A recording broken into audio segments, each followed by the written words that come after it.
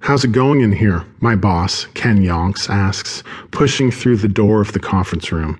I can already tell that he's got some bad news for me. Yet another unfortunate addition to the string of bad luck that has plagued this case since it was assigned to me a few months back. "It's good, man. It's good. I think I'm ready," I tell him with as much confidence as I can muster. "You think?" my boss says, clearly put off by my lackluster response. "You're the best lawyer that we've got at this firm, and you're telling me that you think you're ready?" "I know I'm ready," I correct myself, "but this case has been driving me crazy."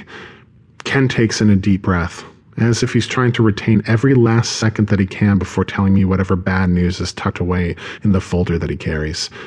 "You're not ready, Mark." I laugh and shake my head. "What is it now?" I say. The opposing law firm has thrown everything that they've got at us in an effort to protect their client. Accusations of misconduct, motions to change the venue, the whole 9 yards.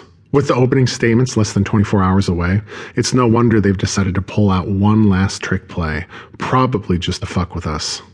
"Now we pray," says Ken. There is a deep seriousness on his face now that nearly stops me in my tracks, and the second I see his expression shift, I realize that the other side has probably already won. "Did they bring in Nart Bulguk?" I ask, fearful of Ken's impending response. My boss nods slowly. The two of us sit in silence for a moment before I suddenly slam my hands down onto the conference room table and throw the statements I'd been memorizing across the room. "Fuck!" I exclaim in a moment of pure, unfiltered frustration. Nart Bulguk is the best lawyer this town has ever known, but really that description only begins to scratch the surface. Nart is a Bigfoot who wandered out of the woods at the tender age of 21 and immediately passed the bar like he was reciting the alphabet, completely self-taught. He started taking on cases immediately and soon became the most sought-after lawyer in recent memory, boasting an impressively flawless record by never losing a single case. It's now 5 years later, and the majestic creature has still never lost, including several cases that were considered unwinnable by almost everyone involved. Of course, it doesn't stop there. In the meantime, Nart somehow became well enough versed in both heart and brain surgery to become a respected doctor who spends his days in the courtroom and his nights in the emergency room, saving lives any way that he can. I've personally never met Nart Bulguk, but I've certainly heard stories.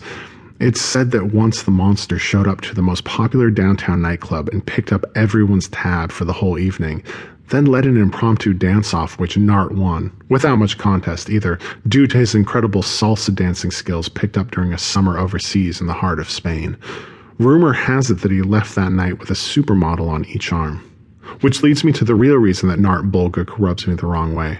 Despite all of his help to the community and his admirable skills as an attorney, I have it on good authority, from more than one trusted source, that Nart is as gay as they come.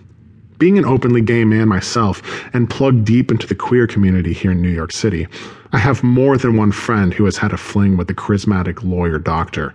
Yet, for all the good it would do for the gay community, Nart refuses to come out of the closet. Of course, this is a lot to sum up in one simple response to Ken, so instead I offer simply, I fucking hate that guy.